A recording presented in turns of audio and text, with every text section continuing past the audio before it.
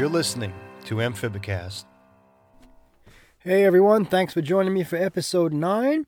In this episode, I got to sit down with Bill from In Situ Ecosystems, and we had a great conversation about what goes into a vivarium and what set his vivariums apart from all the others out there. Now, before we get into tonight's episode, I wanted to give a couple of shout-outs, specifically to the listeners in Australia. I get podcast stats from time to time on how the podcast is doing, and it's really great knowing that I'm able to reach an audience that's that far away. So if you're listening to me in Australia, thanks a lot. Love the support. And for everyone else, best way to follow me is at Amphibicast on Instagram. And if you have comments, questions, a topic you'd like to get into, email me at amphibicast@gmail.com. So here we go. So everyone, I'd like to welcome Bill from In Situ Ecosystems. Bill, how you doing? Good. How are you doing today? Oh, good. Hanging in there. I want to thank you for, agreeing to do this show. I've been really looking forward to getting someone on who has a vivarium-based business, and, your vivariums are just like off the charts, like really, really impressive. So, just real quick, why don't you just tell us your story? You actually started off as an aerospace engineer, right? And you kind of developed that into a vivarium designing career. Yeah. I have about 30 years in the aerospace industry, where I've developed different composite structures for commercial airplanes. And it's actually what led me into the frog hobby. I was traveling a lot. Was coming home. There was nothing alive in the house when I got home. And I said, gosh, what do I do to bring life into my house, because I travel so much? And the answer was frogs. If you can imagine that. And I can imagine. Yeah, it's like, okay, what do I have to do to get something to live here? And the answer was, well, a terrarium that's on some kind of an automatic timing and misting system, and frogs. And so that's what it started out. That's what started the ball rolling. So there you are. Pretty cool.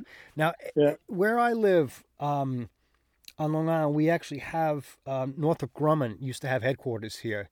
Did you ever have any dealings with them at all? Or? Yeah. I actually back around the 2006, 2007, I was actually talking to them about technology I eventually sold to the South Africans.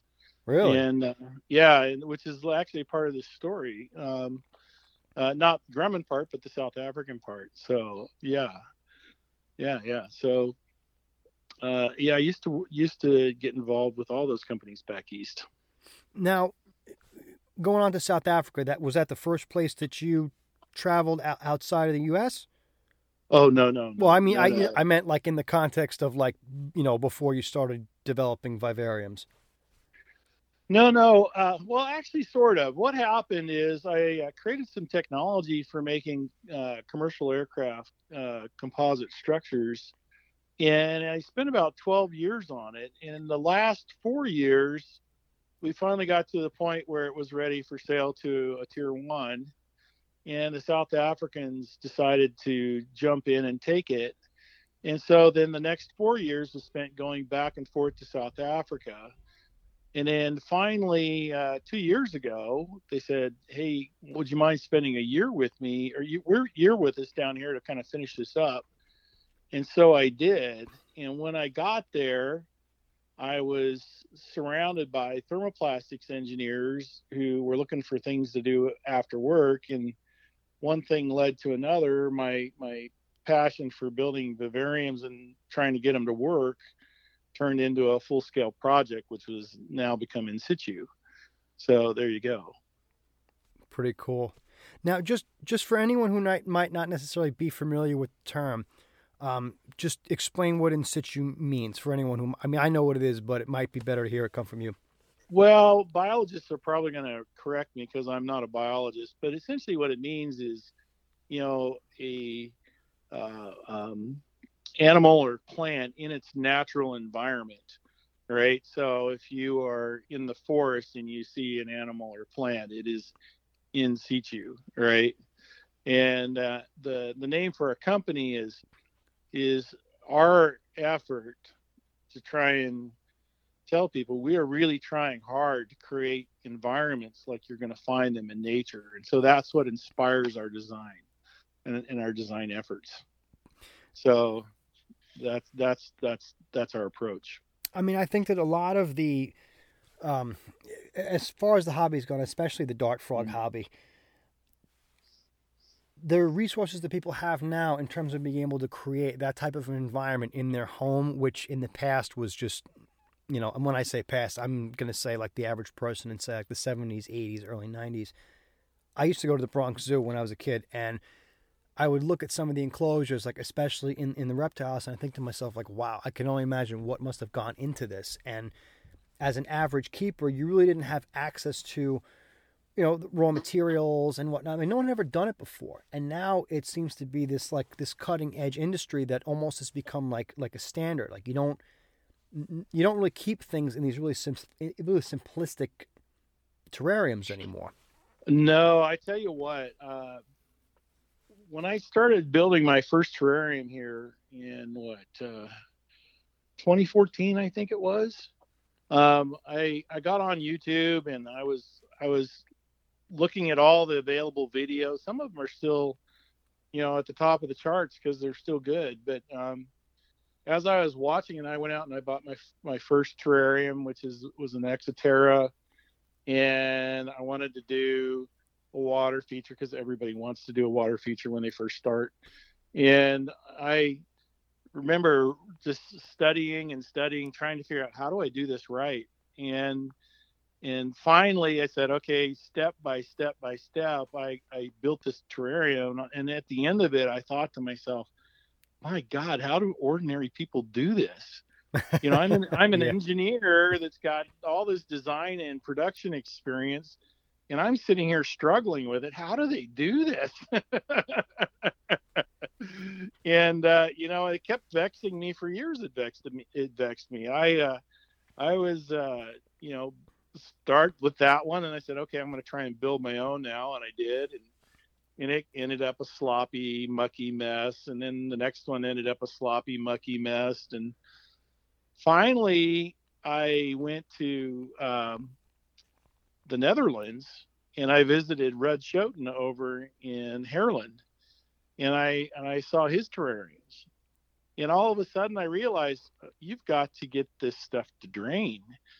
And as I traveled to Peru and I looked at different environments, that made me realize the real essence of a rainforest environment is that everything drains constantly and has pure water that is cycling through it.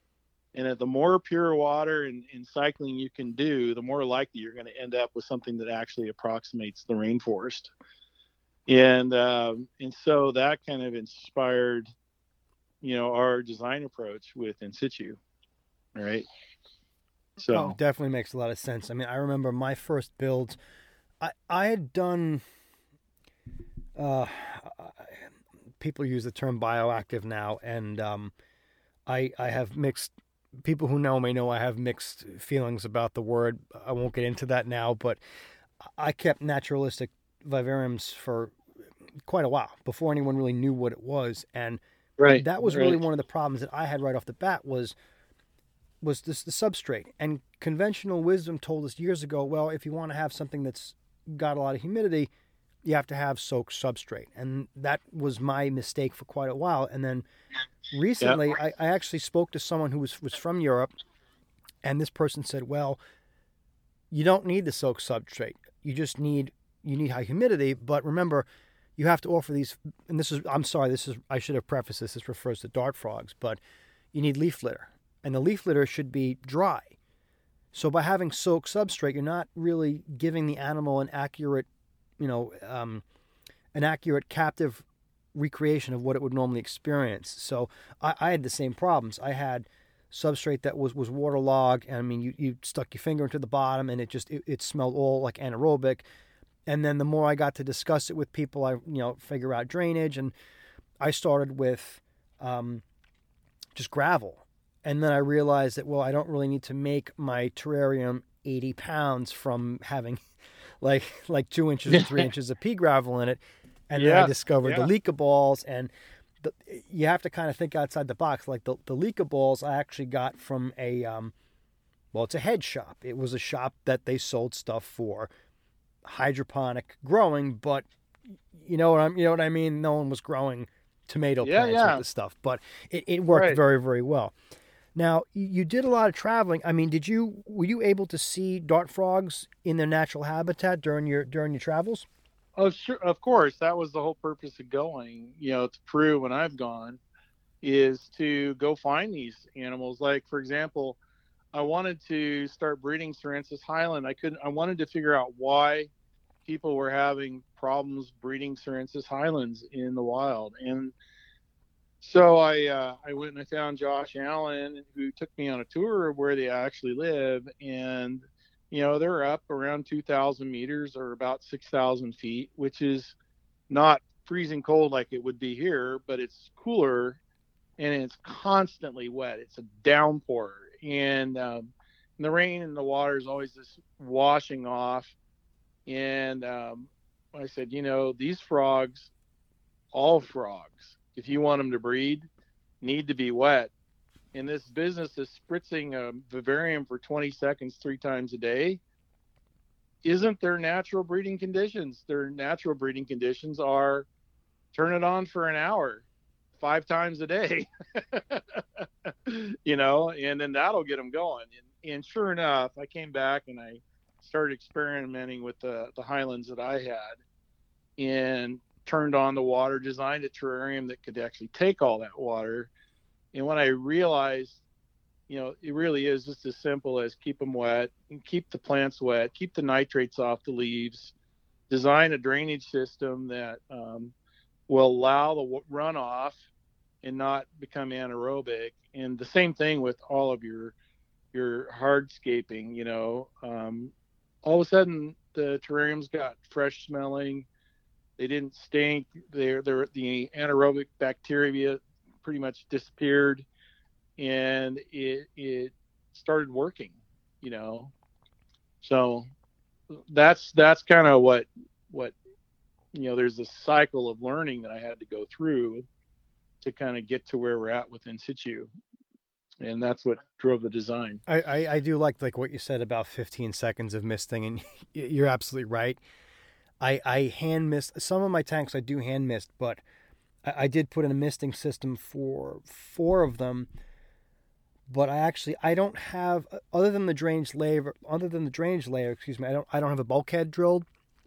Because I was kind of intimidated about cutting glass, and I do know how to cut glass. I cut it for work and whatnot, but anybody who's ever tried to drill glass and then finds out that the glass is tempered gets a very, very unpleasant surprise. So, I mean, for anybody out there, tempered is almost like shatterproof. And if you want to tell if it's tempered or not, the trick is if you put on, it's going to sound ridiculous, but you put on 3D glasses, you'll almost see almost like a rainbow through it.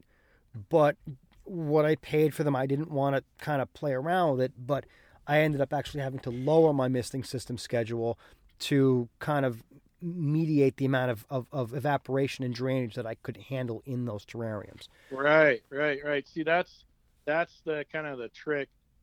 One of the things about, for example, when you have an egg crate system, right? Imagine an egg crate system where you're putting your substrate above it and everything drains into it. And maybe you have it drilled, with a bulkhead in it so that it'll drain off. Another thing that happens is when you mist, the water drops into it, but you can't really force it to do a water exchange because you have a gallon of water in there. In order for you to spray a gallon of water, you're going to be spraying for an hour to get a gallon of water in there to do a water exchange. And so one of the things that we did with our design is we create this slope deck that has a trough. And if you put any kind of media in it, the amount of stagnant water that's in the terrarium is about 1.5 cups. Really? So, yeah. So when you mist for more than 3 minutes, you've completely exchanged the water in the terrarium. Completely. That's pretty right? cool. Yeah, so there's no stagnation. That's another key with the rainforest is there's nothing is stagnant. There is no such thing as a flat surface. Almost everything points either downhill or uphill. And unless you're in a puddle, right, it's going to drain away. Everything is going to drain away, right? So that was another thing we tried to do, is trying to solve that mystery of how do you do natural drainage? How do you set up natural drainage? And that's what we did. Interesting. Right? I mean, can you tell us some of the features that make your enclosures unique? Yeah. So we just talked about the drainage. I think the drainage is actually really critical, and some people think you don't need it, and some people think you do. What I say is, okay, whether or not you do or you don't, you can turn these misting systems on and let them run for as long as you want, and the plants and the frogs love it, and so that's kind of like the bottom line, right? So the drainage is real important. Another thing is circulation. You can't have a tornado inside the vivarium, dry things out. And so you have to have a circulation system that's strong enough that the plants will react to it, but not so strong that it dries everything out. So getting that circulation system, tuned in is really, really important. And what we found is, we have some waterproof fans that we've kind of designed into our vivarium, and they provide the circulation system. And we've had, our fans running constantly for over a year, and the plants in the vivarium does just fine with it, right? We get clear glass. Our glass is clear and not foggy. And so that's a definite plus for our terrariums, is having that humidity, but not having all that fog on the glass, right? Now, are you looking to do almost like a full air exchange inside the terrarium using the fans, or you're just looking to circulate the air that's already in there? The air that's in there circulates 3 times a minute with the fan system we have. And then the amount of air exchange is completely up to the person and where they live. And it's really important to recognize that where you live makes a big difference. If you live in Phoenix, Arizona, and you may be inside of an air-conditioned apartment or house, but it is dry. It's really dry. And so you'd want to have all your vents. We have vents on the upper canopy in the front and the rear, and they're adjustable vent covers that allow you to close them completely or open them. All right. And so and then also with the circulation system, we have what we call dog tags. They're little circular dog tags that open and allow you to bleed air off of the fan system. So it's like a little high pressure bleed valve that allows air to be bled out of the vivarium, so you can exchange air that way as well. That's pretty cool, actually. That's actually really cool. It really, really works. I mean, and what makes it work is that you can tune it the way you want it and the way you need it, right? For your environment. We have a whole vent in the front, and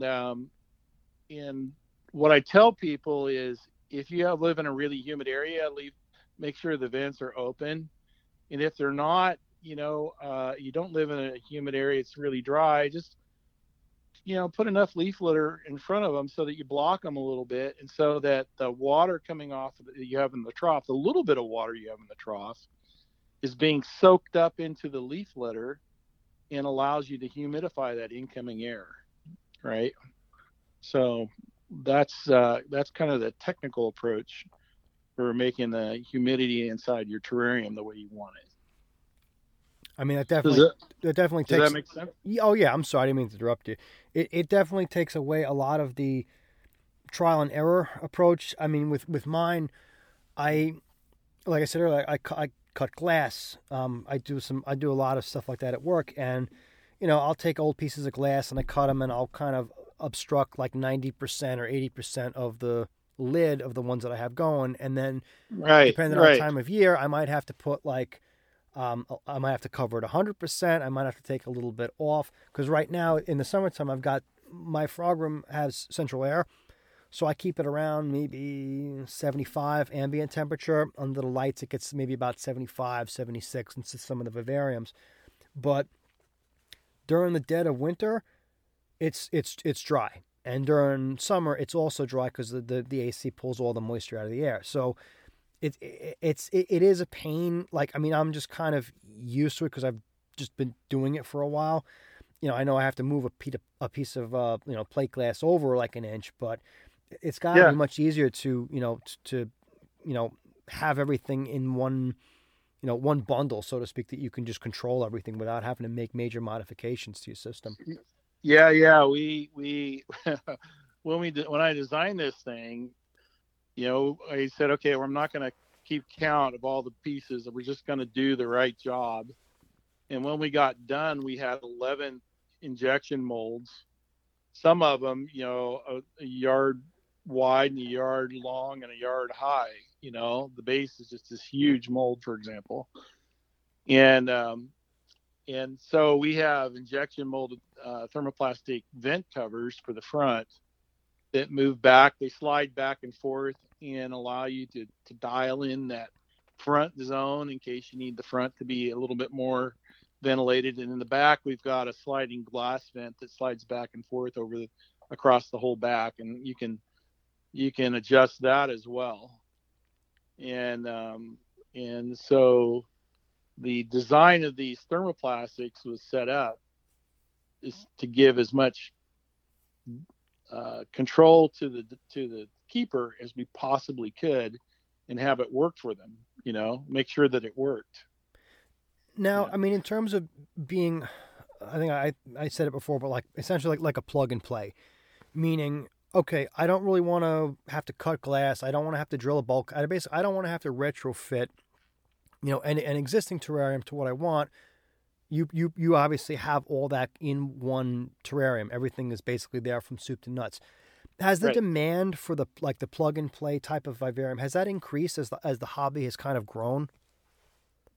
I think it has. I think there's a number of people that want to, invest in this type of terrarium. There's other people that are getting in and just getting their feet wet and learning, what's important and what isn't. And eventually, I think most people will settle out and say, you know what, this has become what we think is the best design because it enables us to do all this without having to go do all that extra mucking about, at least that's what I hope it is. We're trying to become what I would call a gold standard. We want to offer the very best platform that we can for doing this hobby, right? And so mostly so people can be successful, right? I don't know about you, but when I first started, I had all these terrariums I was building. They were smelling mucky. They were anaerobic. They didn't work very well. It was really discouraging. And if we can kind of move the hobby to be successful, where beginning people are successful and they're not so discouraged, then I think that we've grown the hobby in a very positive way. And that's kind of one of the goals of the company. It's interesting that you say that because I think that some people I've had conversations with about, doing builds and whatnot, a lot of people get really, really intimidated by it. And it becomes this monumental task and they do it and it fails for some reason.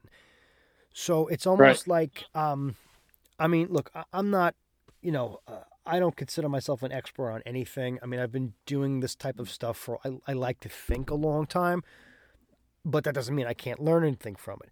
But it's almost like people who are new and beginners, like people, I guess like myself, and there's a couple other people I kind of interact with on different forums and whatnot, but we kind of look at it as almost like a hazing process. Like people who are getting into the hobby, it's like, well, if you can't master the build, you really can't master the hobby. And it really isn't a good way of thinking, because I've had people say, well, listen, I want to get into it. I want to get into dart frogs. I want to get into microgeckos, but I'm intimidated by all the all the husbandry aspects that go into it. Right. But now it's like you right. can say, well, you can basically get a plug and play system now that will it'll take all the guesswork out of it for you. You can basically set this up and you can just pull the string and let it go. Right. Minus building a background. True. That's right. Minus building a background. I think that these are pretty much plug and play at this point.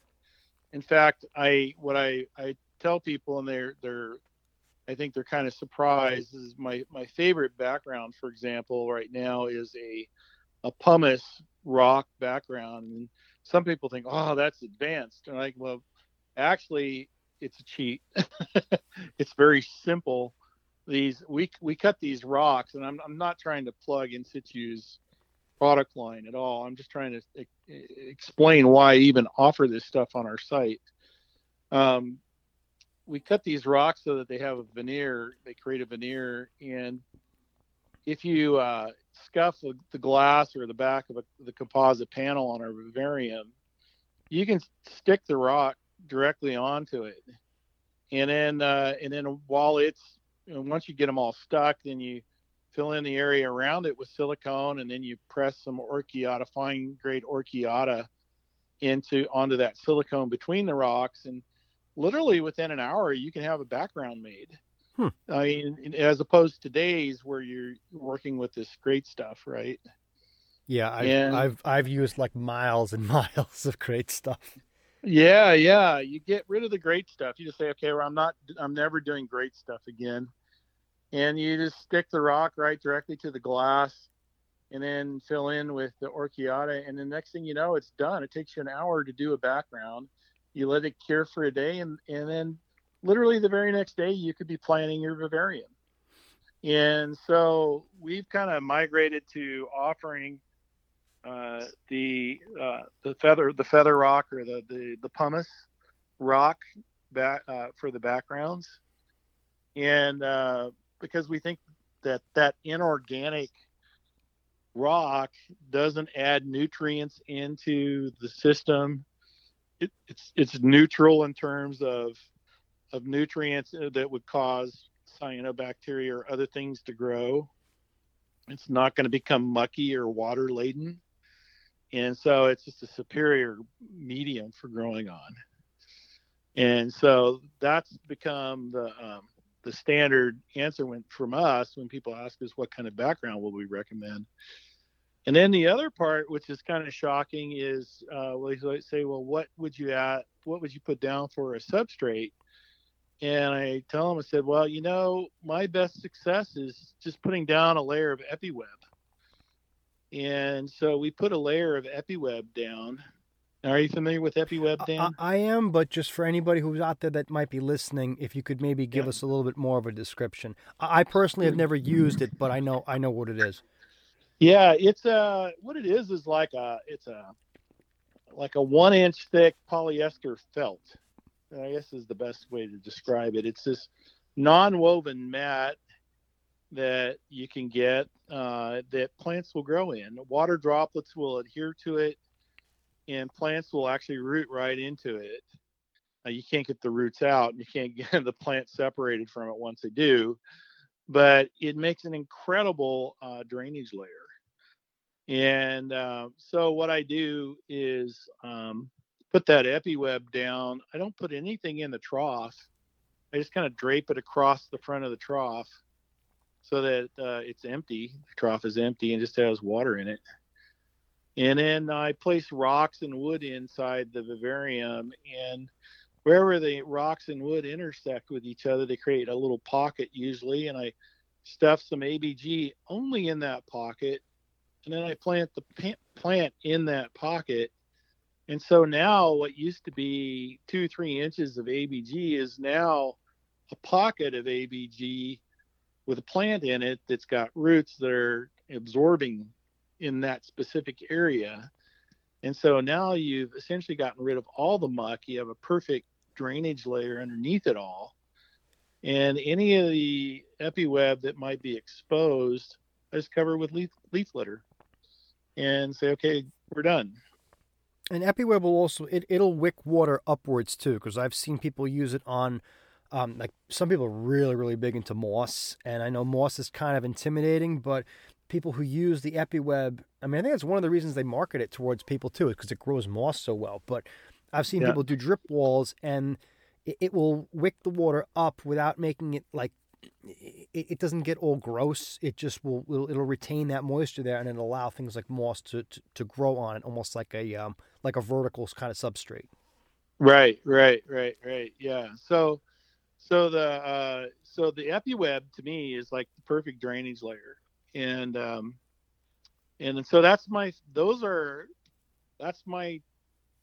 best design approach in a vivarium right now. The one that I'm really really loving is, the rock background with the EpiWeb substrate, and then I just clump wood and extra rocks around the base to get the height that I want.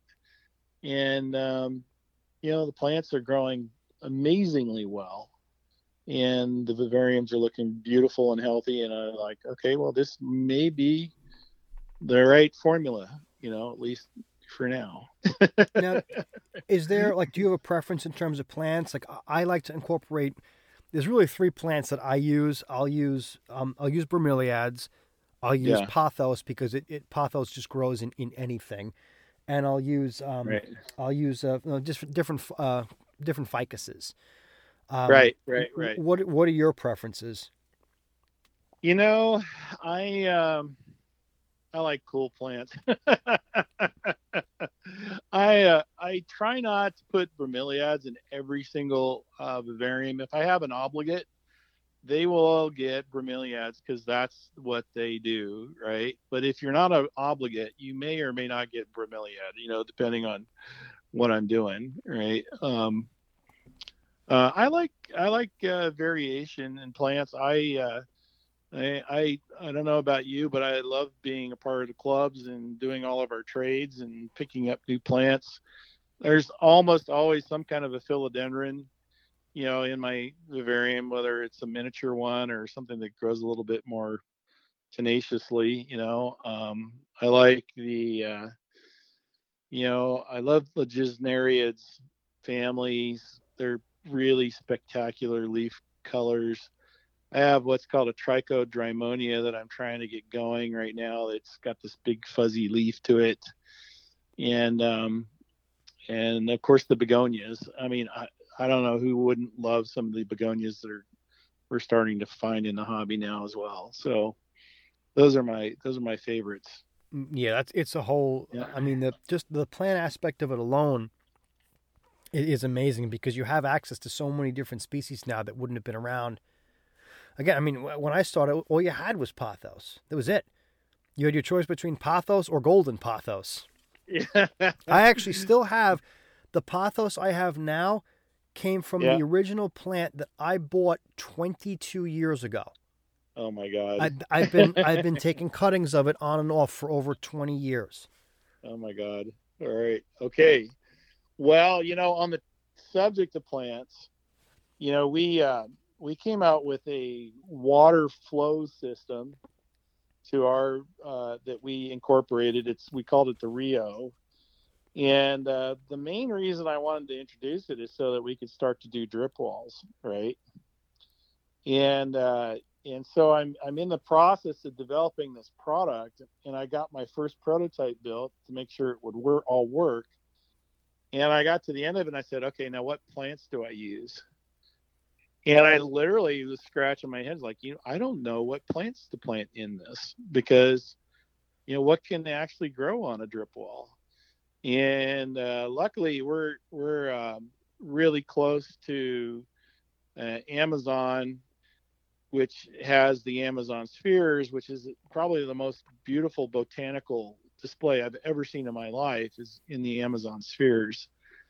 And some of the guys that are in that work for Amazon that take care of that are in our local club. And so I was able to kind of tap on them and saying, how do we grow plants, or how do I grow plants on a drip wall? And they said pretty much just about anything would work as long as the water is continuously running and it's not stagnant.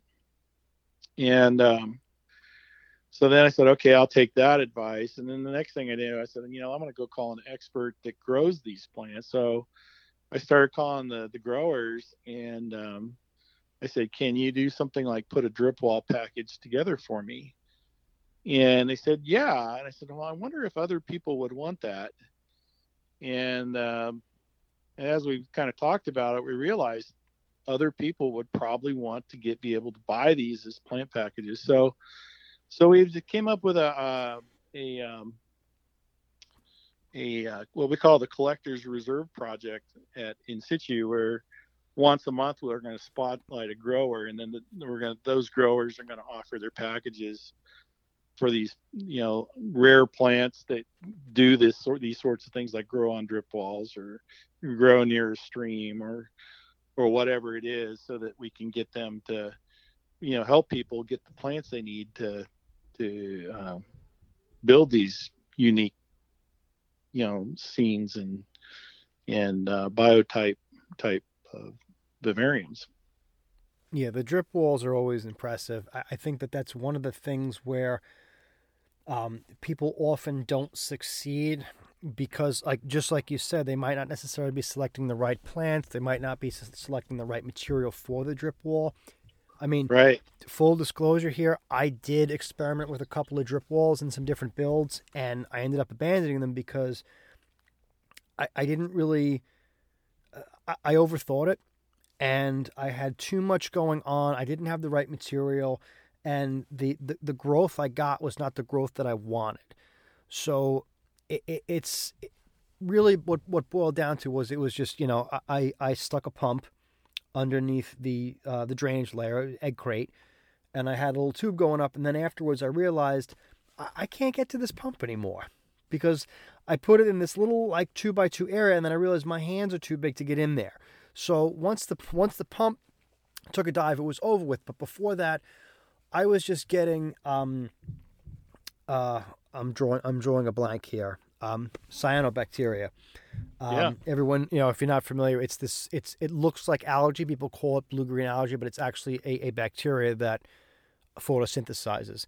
So anyone who's had an enclosure that has way too many nutrients in it, that becomes a big problem. I still have it in some enclosures because I wasn't careful. But like you alluded to earlier, like with the pumice, ultimately it depends on what you're putting in there. So if you're giving food to an organism that's bad, that organism is going to grow and it's going to thrive. And that's why my drip wall failed rather. Okay, from cyanobacteria. In part, yeah. I mean, it clogged up the tubing, and I had some decent moss that was growing up there, but the drip wall didn't spread out far enough. I mean, it only spread out maybe 2 or 3 inches.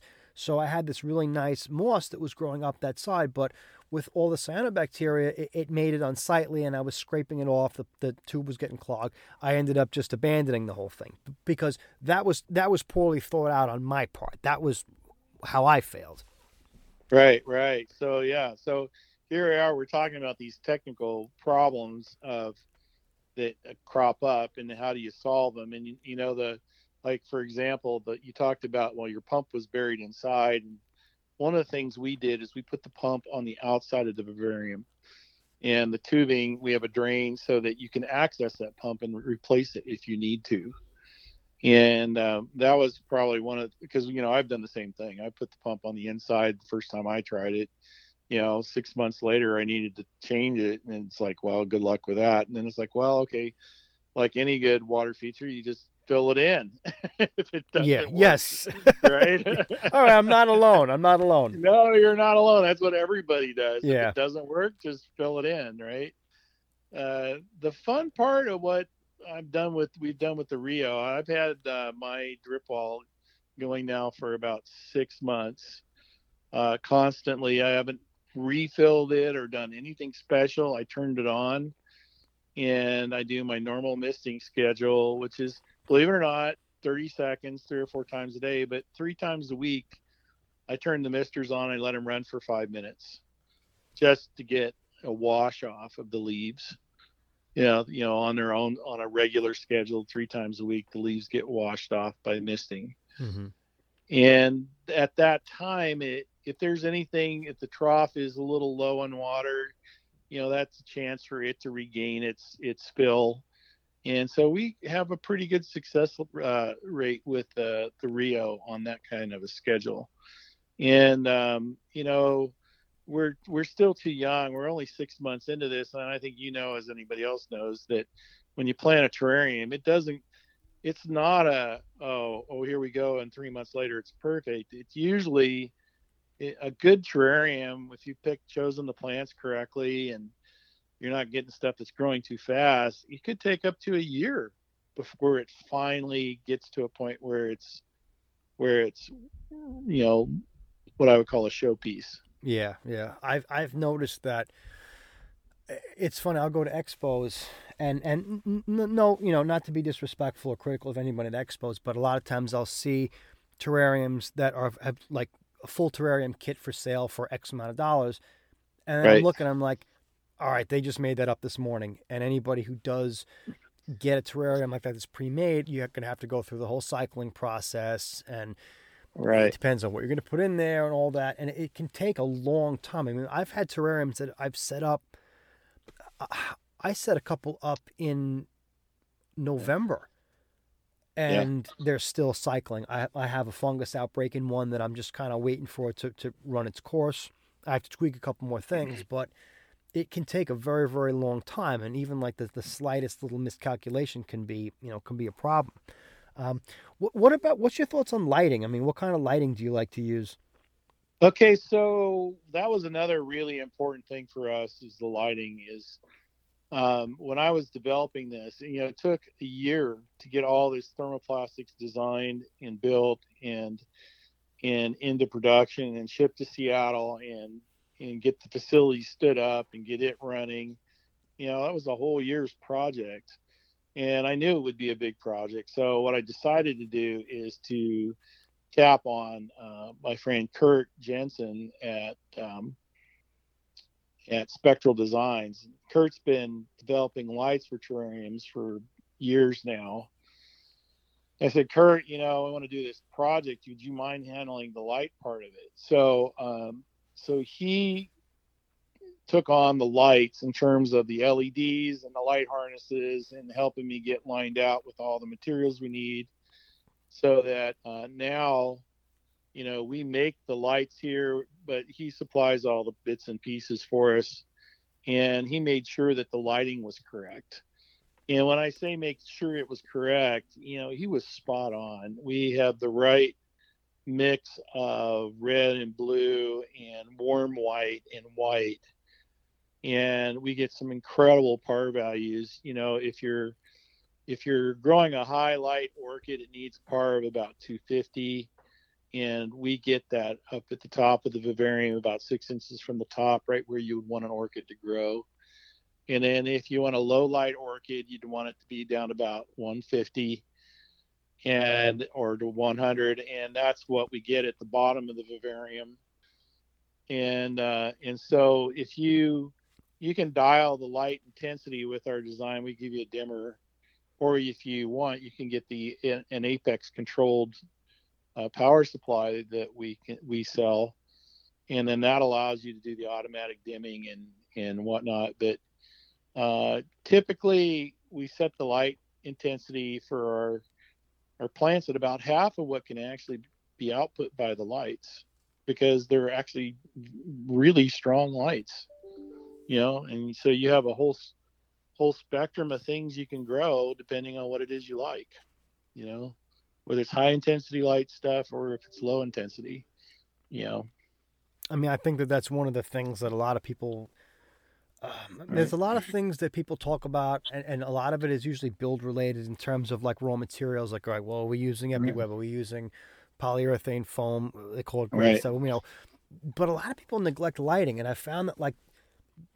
I mean, it's not to sound like self-righteous or anything, but the more money I spend on a quality light, the better the results. Right.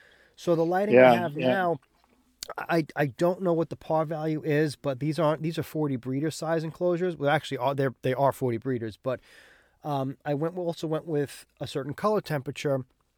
I went with around 7,500 K, And just for anybody out there who's not really I'm not a lighting expert by any means, but it kind of refers to like what your eyes perceive the color temperature at. So Yeah, that's depending really on bright white. That's a really bright white. yes, 7500. it Yes. is, and Yeah. I get a lot more visibility and a lot more plant growth in those enclosures as opposed to other ones. And there's actually two enclosures that actually share. I think it's like a 24-inch light that I kind of place between the two, and everything grows right in the middle where those two, well, where that light is. So it's very, very easy to kind of forget, like, all right, well, I can go on Amazon, I can get an LED light for like $20. Yeah, I've done that. And you know what? It looks like crap. It looks lousy. And the plants won't grow. Yeah, exactly. Exactly. Don't forget that. Or they're going to grow like abysmally slow. So Yeah, I was, before we did this, I was using the planted 24/7 lights because I liked being able to dial in the color temperature I wanted. But then I realized, oh, I spent $120 on this light and it won't grow the plants. I need another one. And I had to go down and I'd buy another LED strip and put it on the top of the vivarium as well. So I had two of them. Right. And finally you get the plants to grow. And then I realized, you don't save any money when you're skimping on the LEDs. You just don't. You know? Oh yeah. Yeah. Now, I mean, do you cater to a lot of like orchid keepers? Because I mean, we do. In my opinion, keeping orchids is actually harder than keeping dart frogs. We do cater to a lot of orchid people. In fact, this week, as part of our regular promotional activities, we posted a picture of an orchidarium I built about 6 months ago with our Alto. This is our new tall vivarium, and it has about 30 different species of orchids in it, and it's just a showpiece. All right, it took 6 months to grow in. It wasn't. I couldn't have taken a picture of it 6 months ago. It'll look like crap, right? So here we are 6 months later, and I have never been so successful in growing orchids as I am in that terrarium. It is just, everything is growing and it's blooming, and it's really just wonderful to see and watch, Yeah, I mean, I introduced an orchid into one of my builds, and I'm a horrible person. I don't know. I don't even know the genus. I know nothing about orchids other than I see them for sale. This was a Home Depot orchid. I put I put very little to no thought into it, and it's still alive. But it flowered once, and then that was the end of it. And it's still holding on. It's just not. It's not really like flourishing the way I would have liked it. But again, I did not properly plan for that plant's requirements. I tell you what, to get any orchid to grow, you have to understand the orchid that you're putting in the terrarium. They need to be warm. They need to be used being wet, right? You have to learn how to plant them so that they're not soggy, and in our case, I would say that the circulation system and the lights really made a difference, right? The circulation system, especially, and the lights together made a difference. So interesting.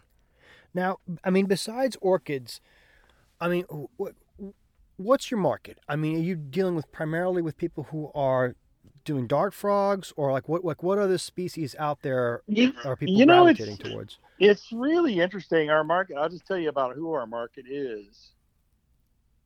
The people that have been in the hobby for a long time and know the problems tend to buy from us, right? Because they recognize all the problems. They go, okay, you solved all these. I'm tired of trying to do all this myself. I just want to buy something that works. And so we get a lot of customers with a lot of experience. And I'm really grateful for them because they kind of spread the word that it works. But then we also get a lot of people that are, they're in apartments and they don't have access to a shop and they want something to just make work. without a whole lot of effort. And so these terrariums really do that. And then also, I don't know if you've seen our site, but we sell these tower systems so that they make the terrariums furniture. Yeah, I have seen that. Yeah. Yeah. And so now you've got a terrarium, a stack of 2 terrariums in your living room, and it looks like a piece of furniture that's intentionally designed and built for your living room so that you can look at it like you would an aquarium or anything else that you would like to see. And I imagine, people that have, really expensive frogs that are their favorites, putting them right there and so that in their living room so they can see them, as opposed to burying them in a frog room where they never get to see them. No, that's very true. I mean, on a personal level, my frog room, it basically takes up, it's not really a room, it's half of my basement. And my kids have one half and I have the other half, and I'm very, very protective of it. But I ended up building a I'm kind of thinking about how to describe it, almost like some cabinetry that holds 4 40 breeders. And originally my plan was to have 2 dart frog vivariums on top and to have 2 blackwater tanks underneath. And one of the blackwater tanks it kind of failed over time. One of them I still have going, and I'm a big stickler for symmetry. I like things to be symmetrical. And I'm just kind of compulsive when it comes to that stuff. But it is really nice to have a piece that looks like it's there with purpose. To have a centerpiece. I mean, I like in the hobby a lot to.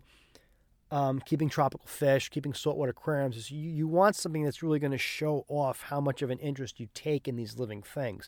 And to have something that looks like it belongs there rather than just something sitting on top of a cabinet, which I have also. I mean, I have tanks stashed everywhere.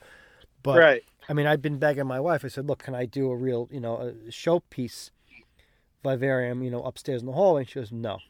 So I'm not going to argue with it. I have half the basement. I've staked out some pretty prime real estate, but she doesn't want to deal with like the rogue fruit flies and whatnot. But right, she's very dear to me. She lets me do so much, so I'm not going to make an issue out of it. But it is definitely nice having a showpiece vivarium. Dan, I have to say, on that topic, that we have customers tell us that our terrariums are the only terrariums their spouse lets in the house because they don't leak fruit flies. That was going to be my next question. We can't say they don't leak fruit flies. You just have to erase me saying that, right? Sure, why not? Yeah, but we talked about this before. This is all off the cuff. Yeah, don't worry about it. But my point, though, is that we work really hard to close up all those little holes. And so we can't say they're fruit fly proof, but they certainly do, keep them in check. It's close. Yeah. It's very close. I mean, that's also a big deterrent for people is the fruit flies. Yeah. And oh yeah. I mean, obviously I'm in my area is in a basement. I don't have a tremendous amount of I can't open a window, whatnot. So, and it's humid down there to an extent down by, I actually get a humidity gradient where it's, it's really humid and cool by the floor. I actually keep certain species down lower. Like I keep my Mytheliodderma corticale, my Vietnamese mossy frogs, I keep them down in the cooler section because it's, it's humid there and it stays around 68, 70 degrees, which is what I like. Sure. But, that also, I get a lot of fruit flies that just sort of hang out. And, of course, with the humidity, I get spiders.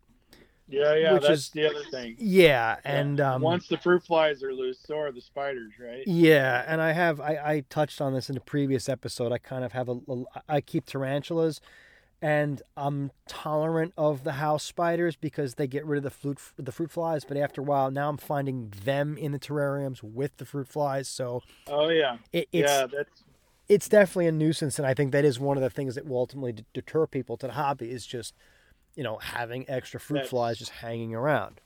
That the spiders will eat your young frogs too. If you have obligates, the spiders will eat the babies. Really? Oh yeah, oh yeah. That's interesting. So keeping the spiders out is a big deal. And so the biggest obstacle to keeping spiders out is keeping fruit flies from escaping. And so we've tried really hard to make that happen. I think we've been successful at it because we don't have fruit flies crawling around here in our shop, and our people that have our vivariums tell us that they don't have problems with them. Interesting. Right? Yeah. So, yeah. Now, do you have a favorite species of frog that you keep? Like, I mean, what's your go-to species? My favorite species of all time are the Sorensis highlands. And the reason for that is because I went to Peru to find their habitat, and I got to that area. I met the villagers that used to hunt them, literally to extinction.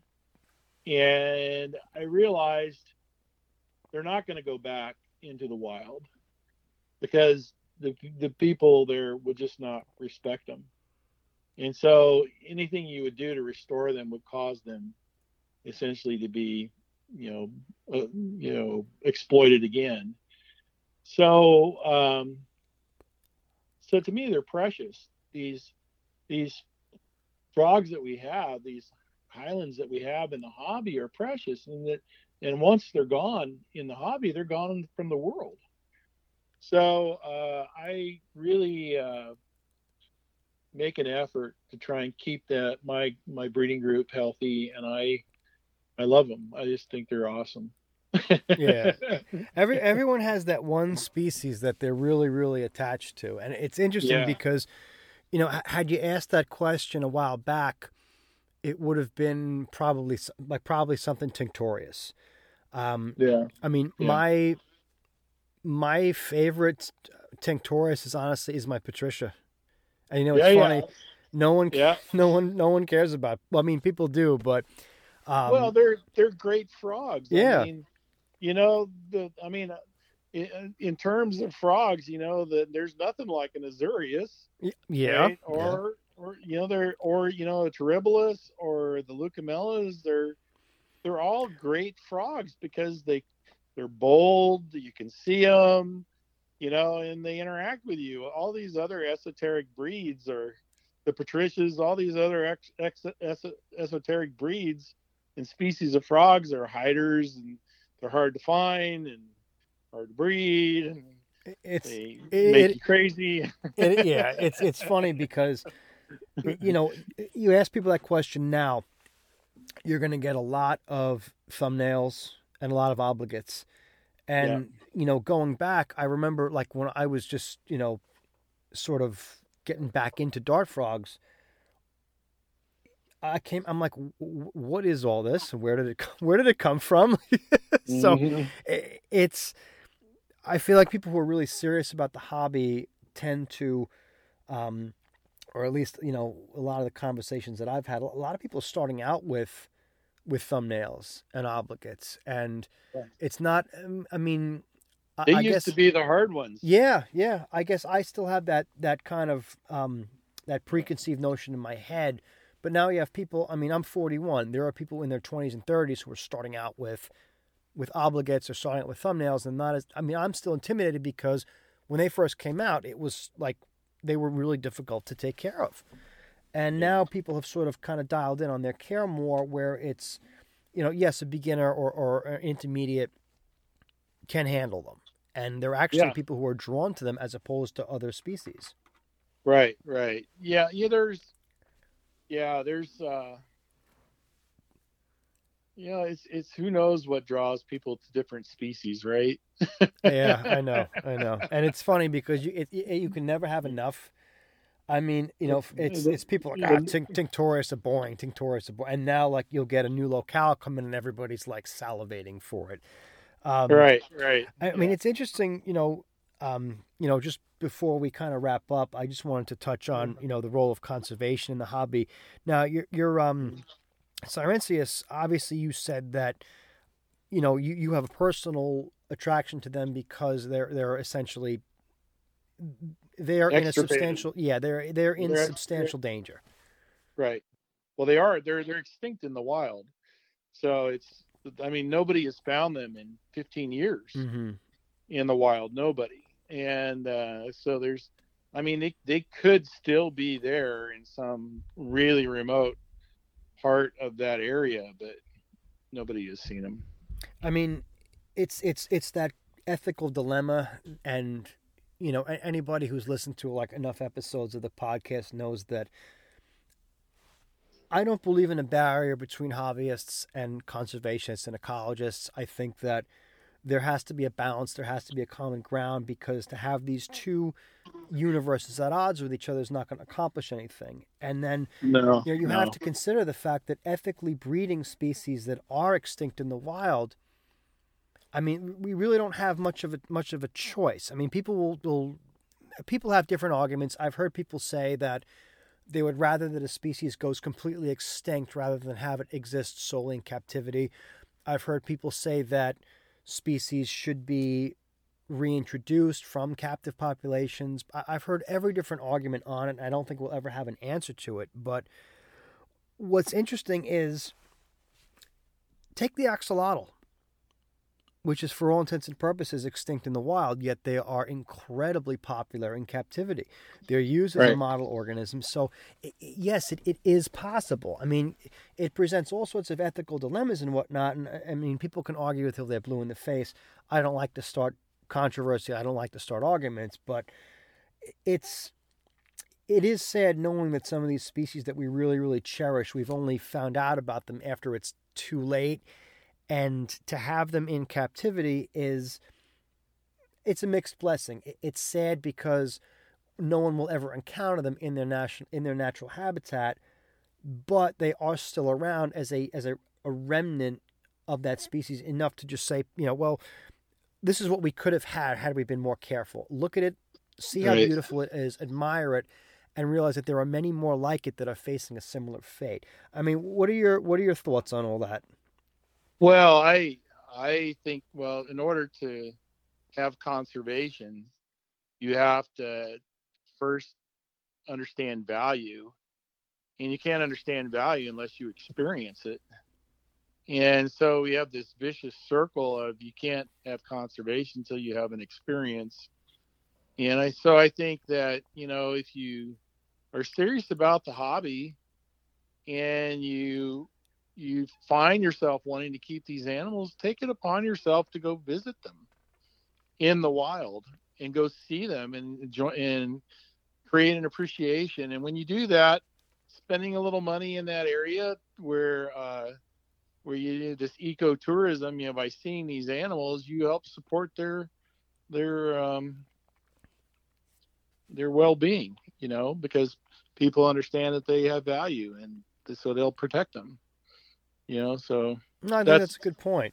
I mean, just go a little that one step further and go see them in the wild and make an effort to support the jurisdictions that house them, or where they live. So no, I think that's a great way of thinking about it. I mean, everything in the world, no matter what it is, can be exploited, regardless of what it is. I mean, fresh air can be exploited.